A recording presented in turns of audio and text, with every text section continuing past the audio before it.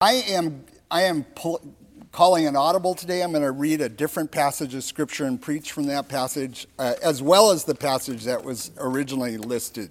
So I'll be preaching from Luke 14, and it is primarily the parable of the great banquet. And you'll see how this ties into the other passage. I love the parables. I got to confess that they're just amazing stories that Jesus told that get right to the heart, usually, of what it means to be a follower of Christ and to know God's grace. So the setting for this is Jesus has been invited to a Pharisee's house for a dinner, a Sabbath dinner. And the scripture tells us at the beginning of this chapter that he was invited not so much because they really welcomed him as a guest, but they were checking him out to see about his orthodoxy as a teacher. And the Pharisees, of course, were those people, the religious leaders of the time, very intent on keeping the law. In fact, they devoted their whole lives to keeping the religious law. They wanted to remain pure and different from the culture around them. So in many ways, good motivation that went awry, and we'll look at that as we read this today. So here is the passage, chapter 14, and I will begin at verse 7. This is kind of a long passage, so hang with me, okay? So, when he noticed how the guests picked the places of honor at the table at this party, he told them this parable. When someone invites you to a wedding feast, do not take the place of honor, for a person more distinguished than you may have been invited. This is just good, wise counsel here. If so, the host who invited both of you will come and say to you, give this person your seat. Then, humiliated, you will have to take the least important place. But when you are invited, take the lowest place, so that when your host comes, he will say to you, friend, move up to a better place. Then you will be honored in the presence of all the other guests. For all those who exalt themselves will be humbled, and those who humble themselves will be exalted. Then Jesus said to his host, when you give a luncheon or dinner, do not invite your friends, your brothers or sisters, your relatives, or your rich neighbors. If you do, they may invite you back, and so you will be repaid. But when you give a banquet, invite the poor, the crippled, the lame, the blind, and you will be blessed. Although they cannot repay you, you will be repaid at the resurrection of the righteous. When one of those at the table with him heard this, he said to Jesus, blessed is the one who will eat at the feast in the kingdom of God. Jesus replied, and here's the parable we're really going to focus on today. A certain man was preparing a great banquet and invited many guests. At the time of the banquet, he sent his servant to tell those who had been invited, come, for everything is now ready.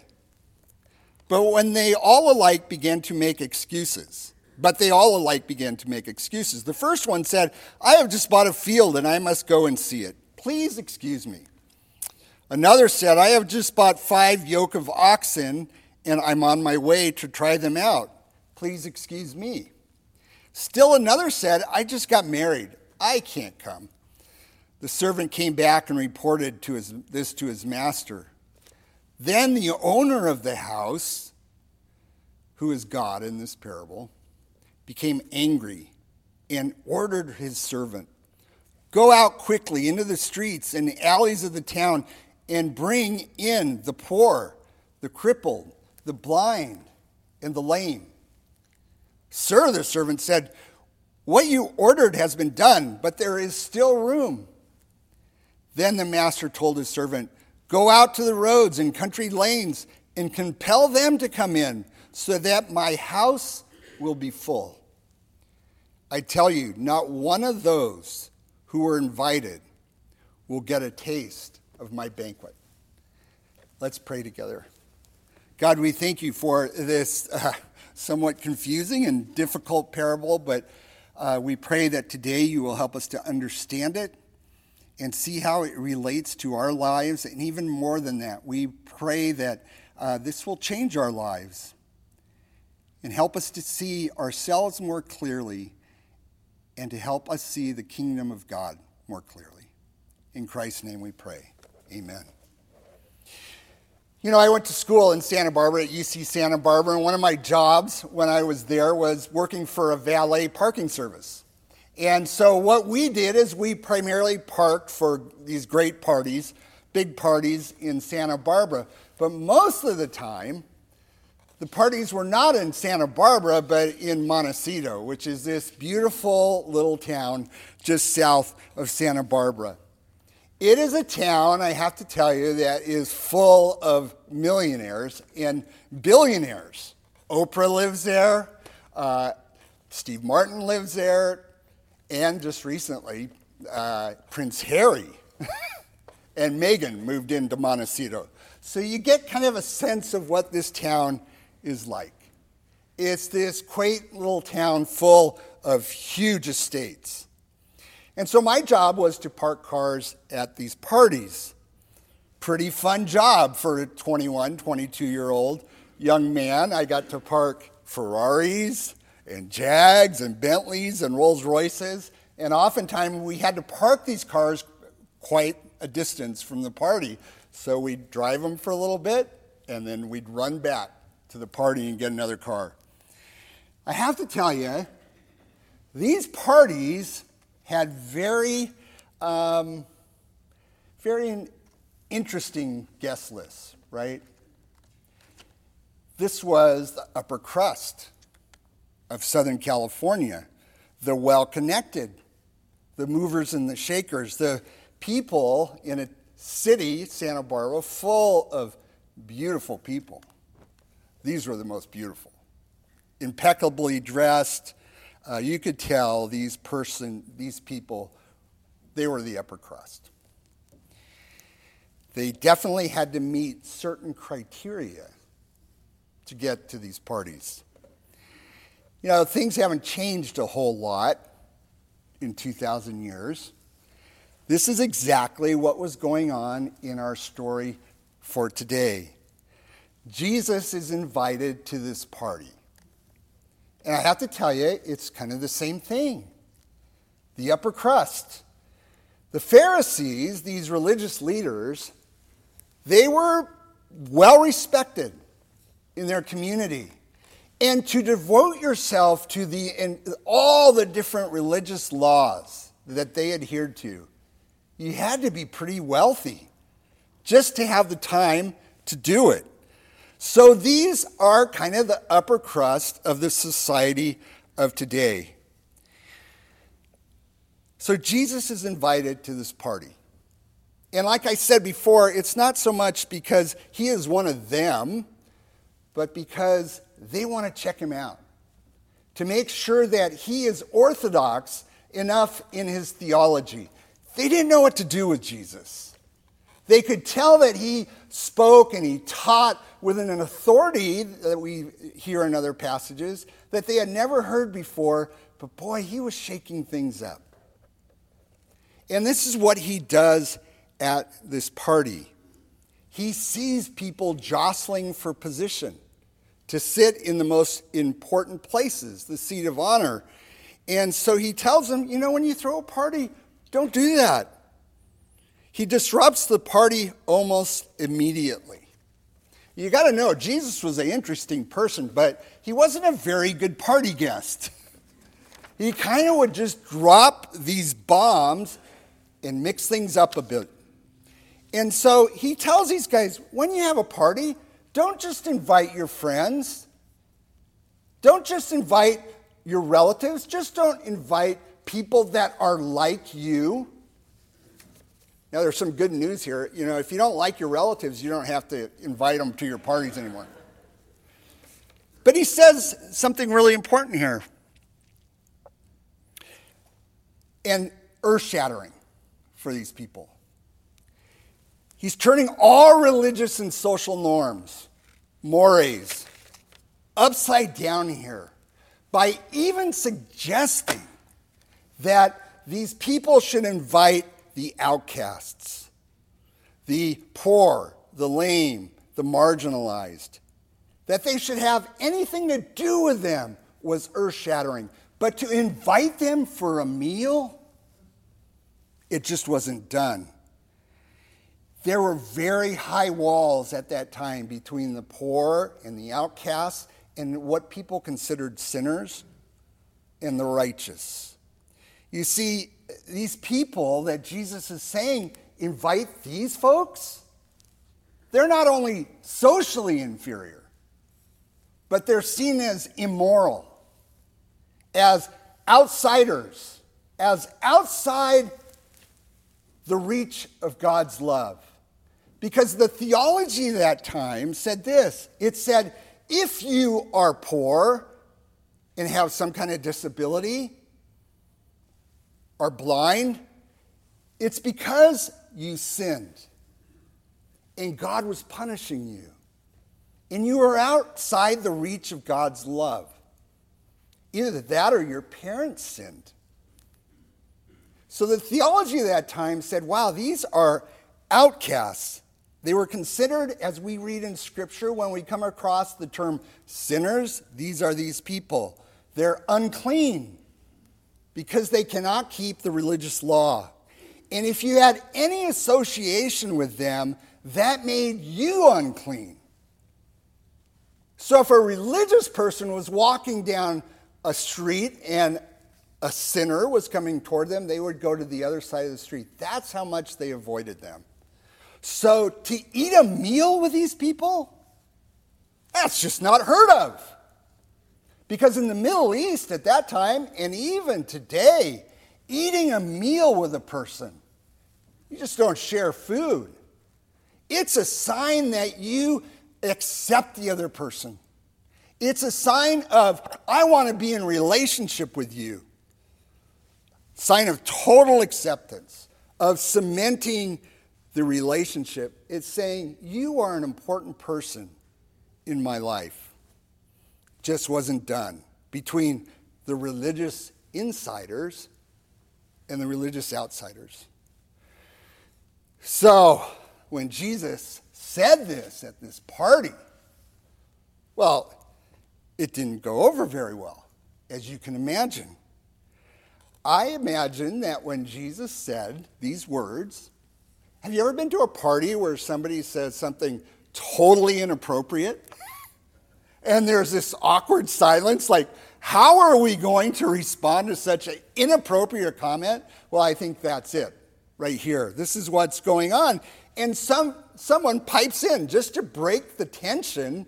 They say this, they go, well, I'm not so sure about your ideas about inviting people to parties.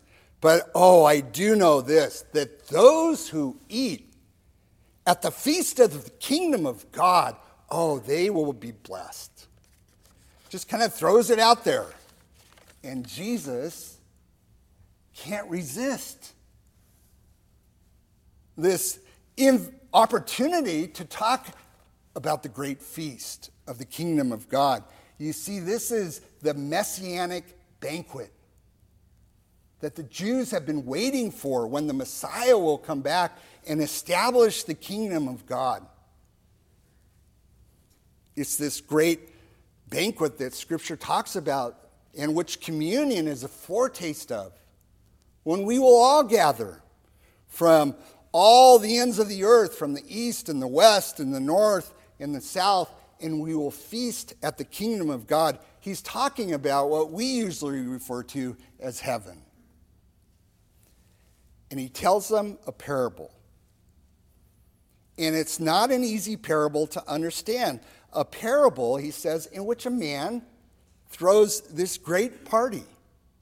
And he invites all the right people, the cream of the crop, the insiders, the important people of the community, all the people one would want to be seen with and who would feel comfortable together. And the day of the party arrives, and the host tells the host, who is God, sends out his servants to go and tell everybody, we're having a party, come. Everything's set. The decorations are up. The band is beginning to play. The caterers have the spread all laid out. We're ready. But here is one of the surprises. He sends out this Evite and the A-list. They all politely, and it's really interesting, all very politely decline. Pretty lame excuses. One has to close a real estate deal, check out land he's already bought. Another has to buy livestock. Another just got married. The excuses continues on, and this parable says the host is absolutely furious. And here comes the surprise of the parable. Now, the surprise of parables usually unlock the meaning. Every parable has a surprise. And here's the surprise. Forget my friends. Forget the A-list. Go out again and invite anyone you can find. The poor, the lame, the blind, the homeless, the religious outsiders. Search the back alleys, look under the freeways, look under the bridges, go to the shelters, go to the dive bars, invite anybody you can find and have them come. We're going to party no matter what. And so all these people come. Now listen here closely for a second, because I think this is one of the most beautiful scenes in all of Scripture. People who woke up that morning wondering if they were going to eat that day are all of a sudden feasting on filet mignon and drinking the best of wine, munching on great hors d'oeuvres. And instead of trying to sleep on a park bench, they're dancing till midnight to this great band in a beautiful mansion. And instead of parking Mercedes and Jags and Beamers, the valets are parking shopping carts full of one's belongings. Man, they are having the time of their lives. You know, it's funny, a number of years ago I read, maybe you read the same story about a couple who were going to get married, and then at the last minute they canceled their wedding, but they still had to pay for the reception. It was this beautiful reception at the best hotel in town. And so instead of canceling it, the bride said, you know what? I'm going to invite the homeless. That's kind of the scene here, is what Jesus is talking about. And it's quite a picture, isn't it? Now, what in the world does this mean? What a crazy story. What is this a picture of? It's a picture, beautiful picture, of God's grace. Just pure, unadulterated, 100% proof grace. This is a picture of what heaven's going to look like. And the people who are dancing and the people who are celebrating don't really deserve to go to this party. But why are they there? Because they say yes to the invitation. It's a total gift. Do you see what's going on here? Jesus is directing this parable to the Pharisees, the insiders, the religious types who are rejecting him as the Messiah and are very sure of their own certain standing before God and their attendance at the heavenly banquet. They think we're already in. And Jesus rocks their world by giving them some really surprising news. He said, those of you who thought your ticket to heaven, to the heavenly banquet, was already punched because of your good works and your religion and respectability and social status, you know what? You're not going to be there. And all those sinners and outcasts who you thought were beyond the reach of God's love, you know what? They're going to party till midnight because they have accepted the invitation of grace. Wow. It's a pretty shocking story, isn't it? Pretty shocking parable. Everything is turned upside down and inside out. And all the outsiders will be in, and all the insiders will be out. The winners end up being losers, and the losers are the winners. This is the kingdom of God. It's often called the upside-down kingdom because Jesus takes what you think, and most of us think, and he turns it upside down. And that's what grace does. It's hard to understand. It's pure gospel. It's the good news. And the message here is we don't get to the heavenly banquet. We don't get into the kingdom of God because we're good, respectable people. We don't get into heaven because we're religious. We don't get into heaven even by going to church every Sunday. A couple weeks ago, I officiated a wedding, and I was talking to somebody at the wedding, and he was telling me kind of his theology. And his theology was, I've read the Bible, I've looked at a lot of different things, I've thought about this, and really what I think is it's all about being a good person and doing the right things. And I didn't say anything because, it wasn't the time to really get into a theological discussion, and I wanted to say, no, that's really not what it's about.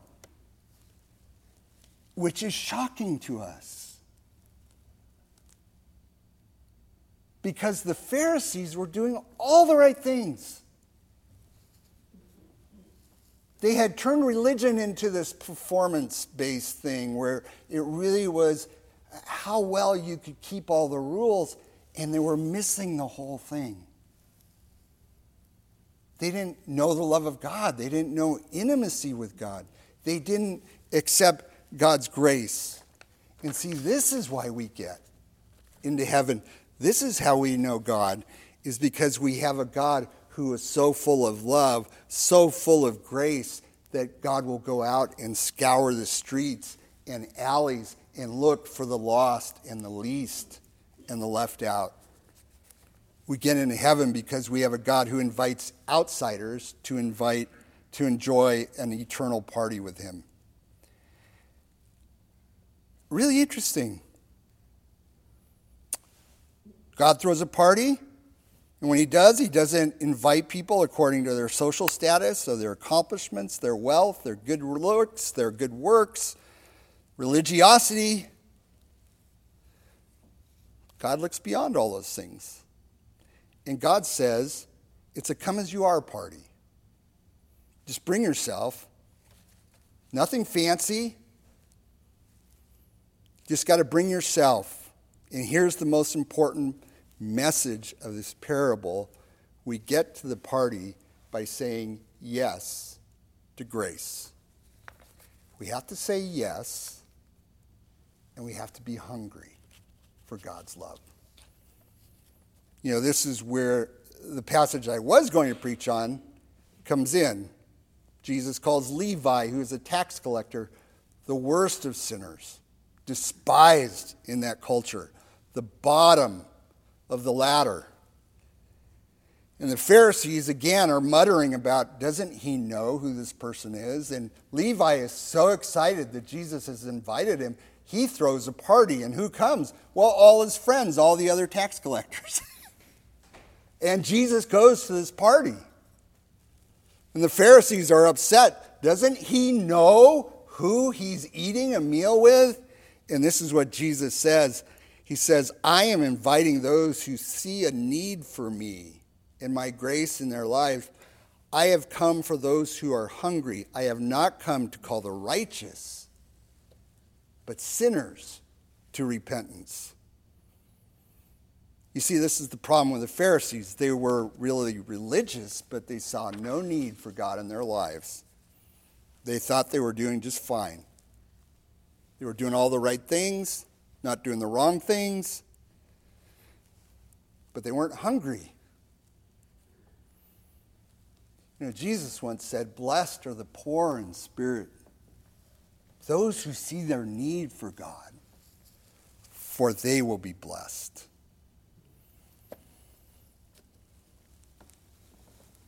Really powerful parable.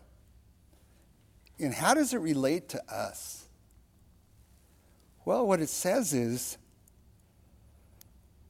what Jesus looks at is the heart, and whether we're hungry to know God's love, and whether we see a need for God in our lives. And when we begin to do that, that's when we experience the love of God, the power of God. That's why I often say, wow, some of the people that I have met who most know the love and the power of God in their lives are people who have gone through 12-step programs. Because what's the first step? I think the first step is admit that you have a need and that you need God in your life. You know, I want to close with two stories. You know, one of the most profound experiences in my life was serving as a chaplain at Trenton State Psychiatric Hospital in New Jersey. This is part of my pastoral training to serve in some kind of clinical setting. And so Trenton State is this huge, old mental institution that was built at a time when we would house our mentally ill. Now we don't so much. But there were still on this huge campus, huge rock, beautiful rock campus, which has actually been in a lot of movies, there were still a number of patients. And one of the halls that I was a chaplain to was the incarcerated people. I had some famous people on this hall, people who had committed heinous crimes and were nationally known. And so this was my congregation. And every Sunday we'd have a little worship service, short, in the chapel, which was really just kind of the end of a hall. And I would preach, and this will tell you how bad the service was. I would lead singing, which you haven't heard me sing yet, but not good. Very simple, not very slick. We would say some prayers together, read some scripture, sing songs. I'd give a short, emphasis on short sermon.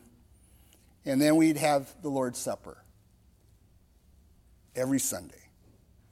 And we did it just like we usually do at this church, with intinction, people coming forward and receiving from the pastor the bread and the cup.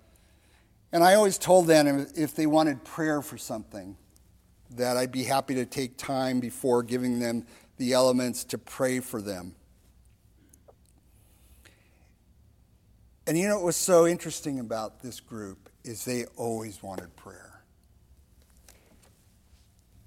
They were not shy about talking about their need for God's grace in their life. These were people who had suffered terribly. Prostitutes and drug addicts and murderers and rapists and thieves, you name it. They were in my congregation. And they were hungry people. Their hunger for God's grace and forgiveness, for hope and healing and love, for the burdens to be lifted off their shoulders. Wow, it was just so apparent. And they did not put on masks. They were just out there. And so I would pray for them, and that would take time, even though it wasn't a large service. At the same time I was serving at this church, I was also attending seminary at Princeton Theological Seminary. And Princeton is not that far from Trenton, but if you've ever been there, it's a world away, right? Princeton has this beautiful old colonial style chapel right in the middle of a beautiful, gorgeous campus that this huge endowment keeps beautiful. And every Friday, we would gather for worship and for communion. The same way, coming forward to receive the grace of God. And I'll have to tell you, it was a very different experience. Talk about religious insiders. Bunch of people preparing to be pastors or to teach theology. Lots of bright students. Many who had grown up in very nice families, upper class, gone to the best prep schools, best colleges in the country. Pretty put together people, you would think, at least from the outside. And yet they were really not that different from the people at Trenton State once you got to know them. They were hungry, whether they admitted it or not. Hungry for God's presence, hungry for God's love. Some were very lonely, hungry for God's guidance and power in their lives, but maybe not so readily able to admit it. You see, friends, here's my point today. What I'm trying to say is we all need God's grace in our lives. We all need to say yes. There's not a person here this morning, whether you realize it or not, who need God's grace in their life. Sometimes we're aware of our hunger, sometimes we aren't, but we're all needy. We all need God's forgiveness. We all need God's grace. And so Jesus invites us. He invites us to the party.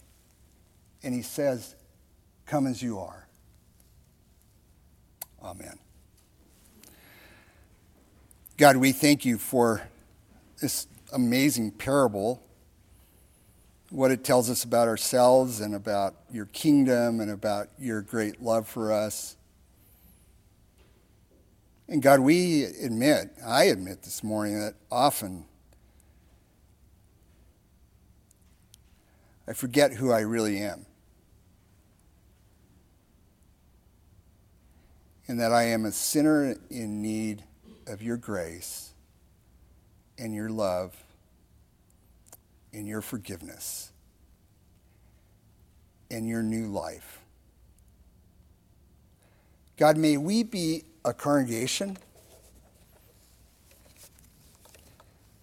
who is able to admit our need to you and to each other, so that we may begin to really experience the power of your grace in our lives.